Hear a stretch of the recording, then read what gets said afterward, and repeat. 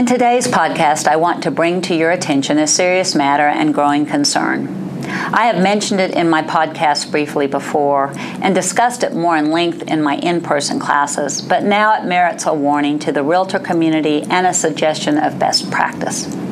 There is a lawsuit pending in Tarrant County against a real estate agent who failed to verify the identity of the seller. As it turned out, the seller was a fraud. The legitimate buyer spent money in the process of purchasing the property from the purported seller.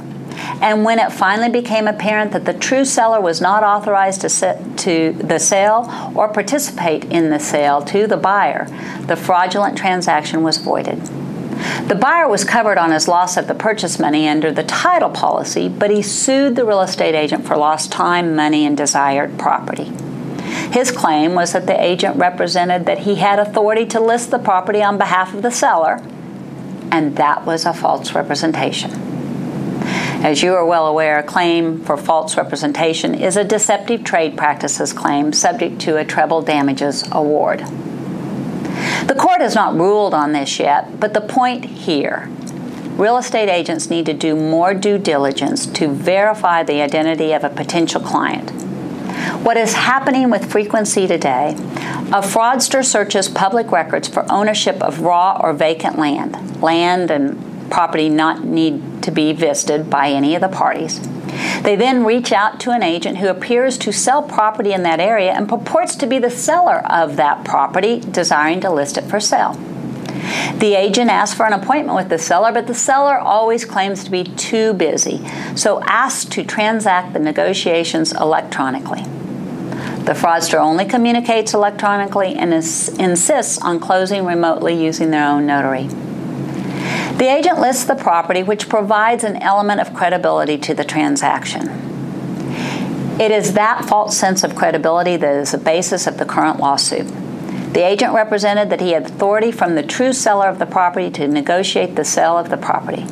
And arguably, when an agent holds themselves out to represent the seller, there's an implied responsibility on the part of that agent to verify that they, in fact, are representing the seller. Up to this point, many agents have solely relied on the title company to verify and authenticate the transaction. Our company even had one transaction that went all the way up to wiring sellers' proceeds before we discovered the fraud. When we called the agents to tell them that the person who purported to be the seller was not the seller and we were not wiring the money to him, the listing agent said, "I thought something was fishy." The agent never told us that. Some agents are hesitant to challenge the identity of a potential client, sometimes not even asking for IDs. Some fear asking for verification can appear to be offensive in the least and discriminatory or in violation of fair housing at the most. Note, it can only be discriminatory if you're only verifying the identity of people of a protected class. Agents need to verify all people. The fraudsters do not care what race or nationality owns a piece of raw land. They are good at impersonating any seller. In fact, the last forged ID we received a copy of had a picture of a man with the information of another man, and we found the true seller. The picture on the ID and the seller were of two different races. Unfortunately, it is not enough to simply ask for IDs and attempt to verify a seller's true identity. I have seen some really good forged driver's license and passports. What the title industry is actually having to do is to try and locate the seller by independent means when the agent does not know the seller. We then contact them and verify they are truly selling.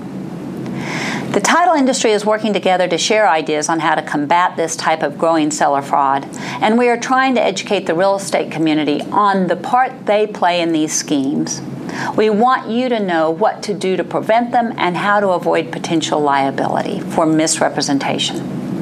One of the best ideas I have heard is for an agent to verify the identity of a seller without looking like he does not believe the seller is to write a thank you note to the seller who is listing the property, sending that thank you note to the address shown for the seller on CAD.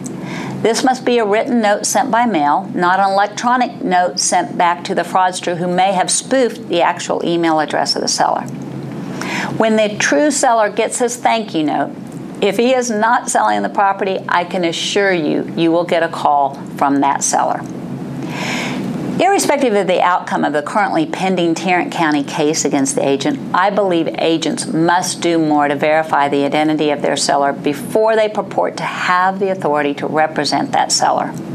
And remember, IDs are easily forged. A thank you note is a smart practice. Now, how do you handle someone who claims to be a seller once you find out he is a fraud?